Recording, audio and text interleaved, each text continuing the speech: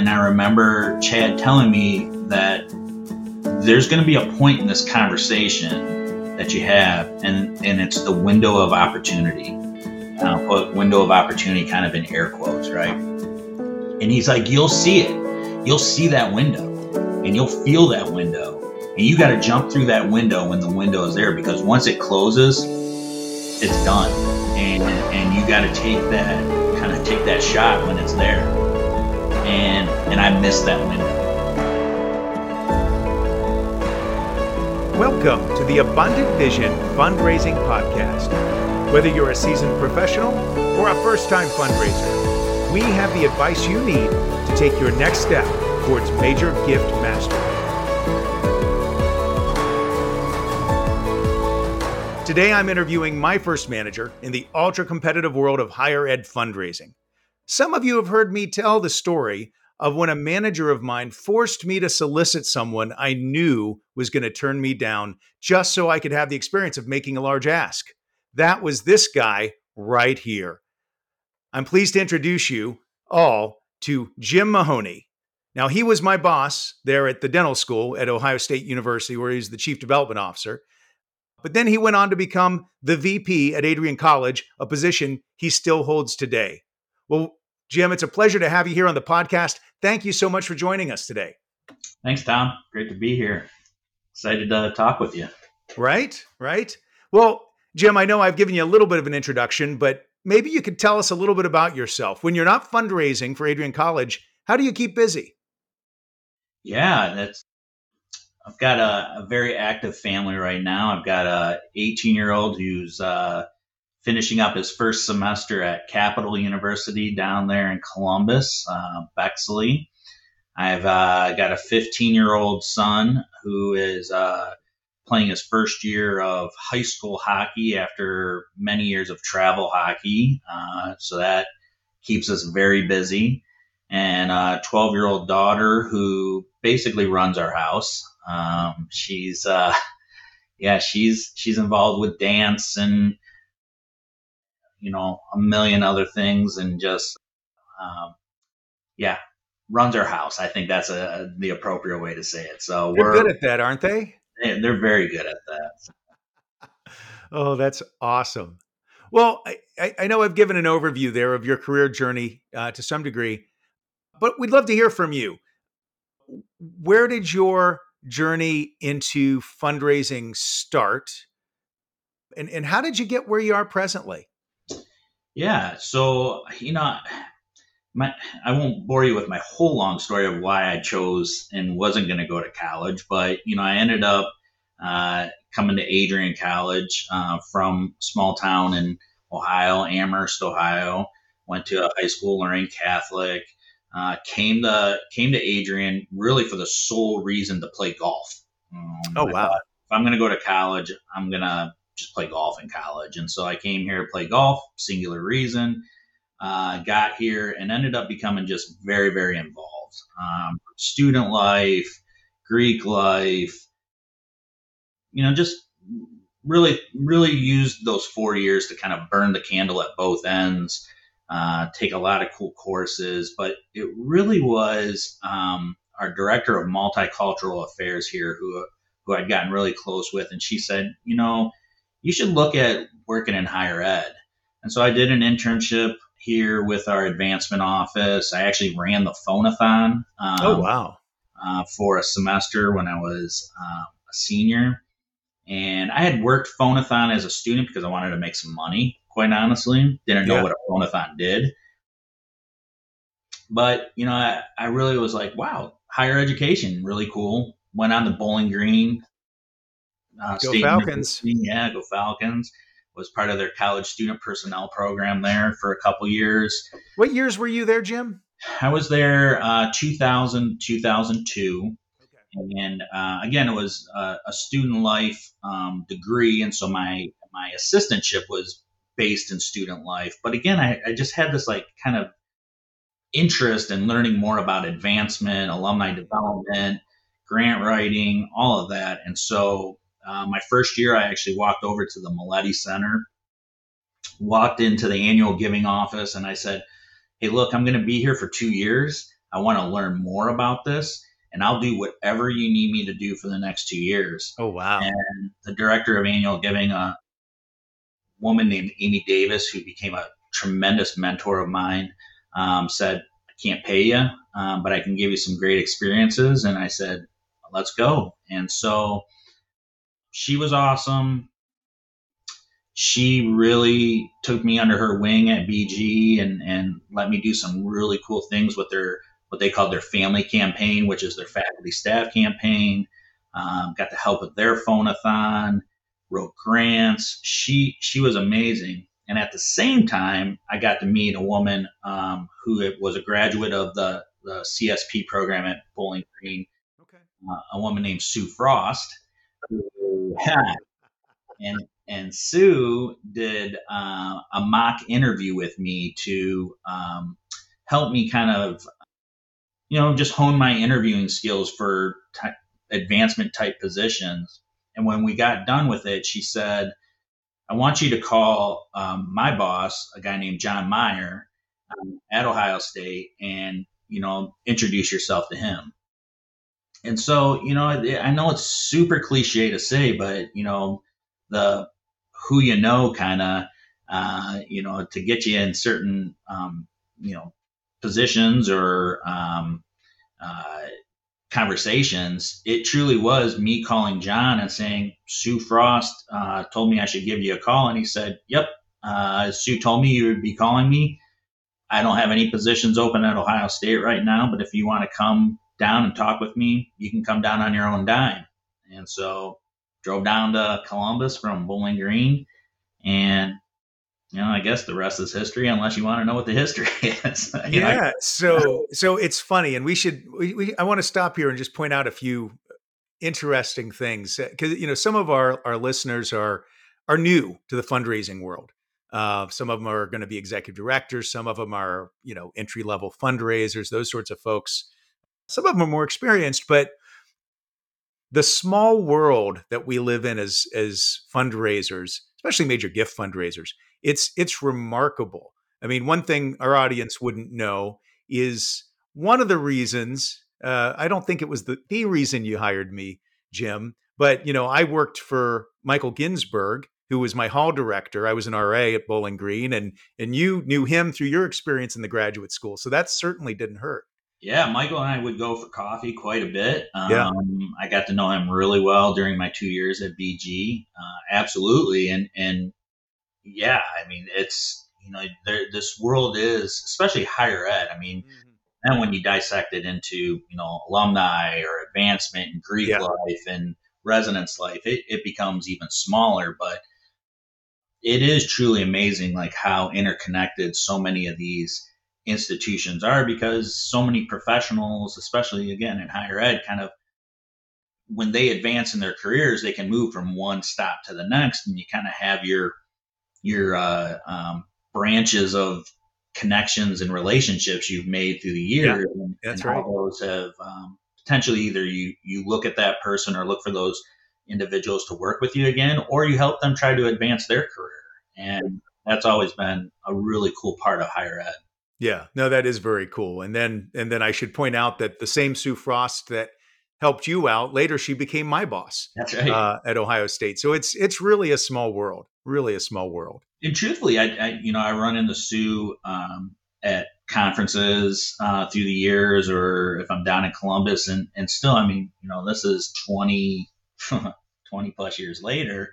I still thank her for that opportunity. I mean, I'm not sure I would have picked up the phone and called John Meyer on my own, but because of her nudging, which, by the way, was still kind of a nerve wracking thing to do uh, as a 24-year-old, calling, an associate or assistant vice president at the time at the Ohio State University. I was like, why would he want to talk to me? Right, right. Um, but it was kind of a nice life lesson, and maybe there was even a advancement lesson in that of don't be afraid to pick up the phone and call. That's right. What's the worst that someone can tell you? No? Okay. Mhm. Well, we just keep moving forward. Wow, that's great. So we've sort of talked about this, in terms of knowing that you wanted to raise money. and I know you did some phonathon work there. When did it click for you in that process of being a student that, hey, I could do this the rest of my life? Yeah, I mean, I can tell you the exact moment. I mean, probably if I looked at a calendar, I could figure out the date. Really? Yeah, I Wow. mean, I remember sitting in the basement of Davis Hall here at Adrian College, and this is probably 1997, 1998, somewhere in there. It was either fall phonathon or spring phonathon, Yeah.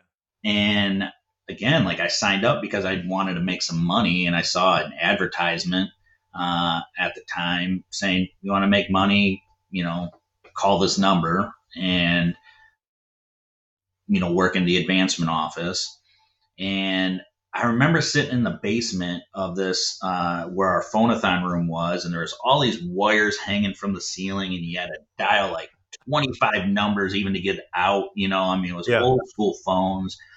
And this woman who was our gift processor was sitting at a desk with stacks of paper in front of her, all the phonathon sheets, and we had this flip chart, to show the progress of phonathon.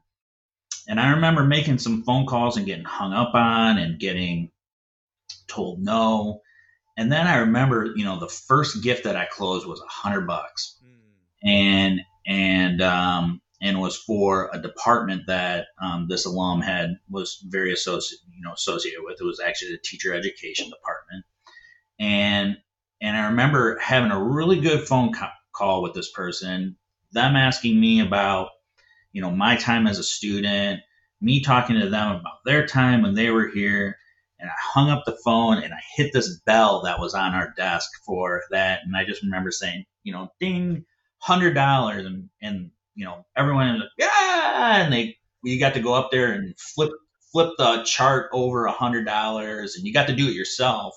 Oh, that's great. And I was just like, wow, like all I did was like talk to this person about their time at the college, and I asked them to be a part of, I was following the script that they gave us, obviously, but I just was like, it was just like a cool conversation to have, and it truthfully made me forget about all the no's and the hangups that I got before I got to that gift.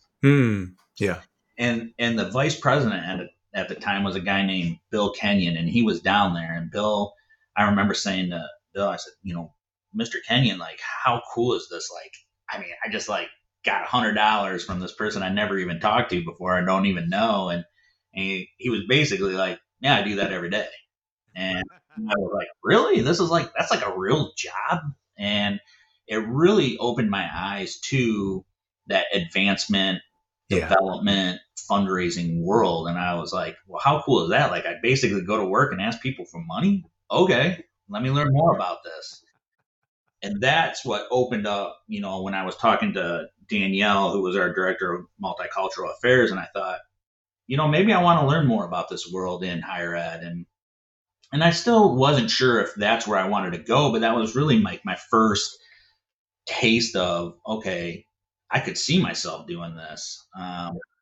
But I knew I knew by going to Bowling Green, I was going to be really kind of my eyes open to other areas of campus too. And I really kind of left it to myself, saying, all right, let me see if I am interested fully in advancement or Greek life, res life, something like that. And like I said, I was at BG for about a month, and I'm like, yeah, I want to go into advancement. That's great. Do you ever find yourself getting a phone call from like BG, like I do, from the student phonathon, and then you're having a career conversation with the caller? Absolutely. It honestly, in some ways, I think it used to drive my wife crazy because I would take the phone call every single time because I know that world, right? And like Mhm. this is just a student sitting in their call center, presumably, and saying, reading off a script, making whatever, 7, 8, 9, $10 an hour. What, I don't even know what they pay now. And I thought, that was me Right, 20 plus years ago. And right. so I take every single call, every single call. I pretty much do as well, and I'll be on the phone with them for 40 minutes, and it never fails to surprise me how none of them think about it as a potential career path. Exactly. You Yeah, know, you're right. You're right. 2024 could be the year you start a major gift program at your nonprofit. This means more money to help your organization serve more people and better fundraising ROI too. Starting a major gift fundraising program takes some planning and some work to make sure you are ready for that first solicitation. Fortunately for you, I've got a free online class where I walk you through the top 20 questions you need to answer before starting a major gift program, all in under 15 minutes. Knowing these questions and spending the time to get to your answers will go a long way towards helping you close your very first gift. Now, if you want this free resource, all you need to do is visit my online school at thomas-dauber-s-school.teachable.com. That's thomas-dauber-s-school.teachable.com. The link is in the podcast description. So moving on, so you end up at Ohio State ultimately. How did that go? How did you land that first job at OSU? You obviously talked to John Meyer. Yeah, so John told me, I was getting towards the end of my time at Bowling Green, and I said this already. He told me there were no job openings at the time, and I said to myself and to John, look, I'm about to graduate. I need a job. I'm about to get married. So I was in like full job pursuit. And so John told me, he said, look, if a job comes open that I think you might be a good candidate for, I'll reach out to you. But in the meantime, if you see a job come open, give me a call and let me know, and I'll tell you if that's a good, position for you to at least apply for. Yeah. And I remember calling him and saying, hey, I'm going to apply for the director of development position in the College of Social Work. And he said, no, you're not. And I said, no, I am. And he said, no, you're not. That's not a good first position for you.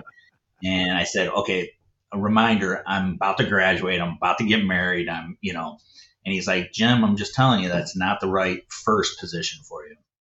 He said, but there is a position coming open in the College of Dentistry, and no guarantees, but I can at least get you an interview with their chief development officer.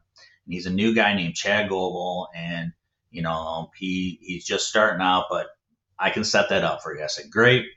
And I met with Chad, and Chad was telling me like this was a college that raised about $1 million a year, and he had these big visions on growing the development efforts there. And kind of on the back of a napkin, probably at Adriatico's Pizza, he showed me what he wanted to do. And which is funny. I'll come back to a story about back of a napkin later. Yeah, please. He said, this is what I want to do. And I thought to myself, geez, this guy, like, really, I could learn a lot from him. Came from University of Maryland and had a background. And I thought for a first job, maybe I can learn a lot from Chad. And geez, I really hope I could get this position. And I got offered and took it. And Chad and I worked together for a couple years. And then he got recruited by the Cleveland Clinic, the cardiovascular center, and he left. But it was during those first couple of years. I mean, boy, I probably put 75,000 miles on my car in the first 2 years, just driving around the state of Ohio, going to dental offices and working with dentists. And it was just such an amazing first opportunity because I got to do so much cold calling. I got to do, proposal generation. Really, again, like it was $1 million a year.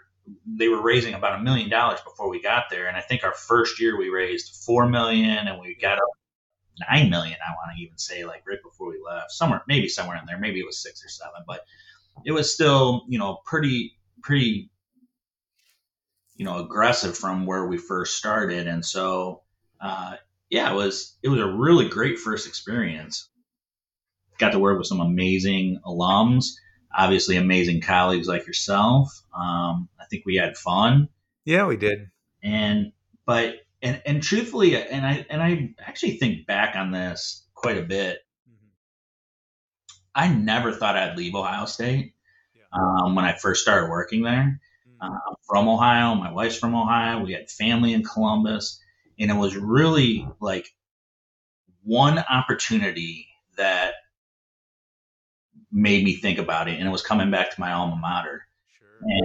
And when I took that phone call in late 2005 from the vice president who I interned under, and he said, "Do you want to meet this new president? Because we're about to grow our office and do some really cool things here at Adrian." I thought, I've learned a lot in 4 years at Ohio State. I've closed some pretty significant gifts. Yeah, maybe I can help out my alma mater. And so, yeah, that's kind of how I progressed through Ohio State and got into Ohio State and then left Ohio State. And I've been at Adrian ever since. I mean, which is probably a rarity for advancement professionals or development professionals. I mean, I've only really worked at 2 institutions. Yeah, well, that's right. It made your introduction like really easy. So I'm curious. So you get to the dental school, and at some point, you've got to make your first major gift ask. And you've really only been doing annual giving up till this point, if I'm not mistaken. Yeah. How much was it for the ask? And how did you feel when you did it? And how did it turn out? So, yeah, I won't say the name of the dentist because I still know who it is. I do think about that time quite a bit. I was in a Mediterranean restaurant in the Columbus area having lunch with this dentist. Chad, who was my boss, was there too. He had set this up for me, or he didn't set up the appointment. I set up the appointment, but he told me what, kind of other conversations I had with this alum. And he said, let's ask this alum for $25,000, $5,000 a year for the next 5 years. And I remember Chad telling me that there's going to be a point in this conversation that you have, and it's the window of opportunity. I'll put window of opportunity kind of in air quotes, right? And he's like, you'll see it. You'll see that window, and you'll feel that window. And you got to jump through that window when the window is there, because once it closes, it's done. And you got to take that shot when it's there. And I missed that window. And I let that window shut, slam, everything in front of me. And, it was awkward. It was, kind of disheartening a little bit because, we ended up having a really nice conversation, but we got back in the car and driving back to the college. And Chad was like, you missed that opportunity. And it was there. And, you got to kind of find the courage to come out and say it. And that's quite a cliffhanger for us to end on, Jim. But we're going to have to take a break right there. We will be taking the next week off for the holidays, but be sure to join us again on Tuesday, January 2nd, to hear how Jim recovered from missing the window and went on to a great career as a major gift officer. I'm your host, Tom Dauber. Thank you for joining me as we journey together towards major gift mastery on the Abundant Vision Fundraising Podcast.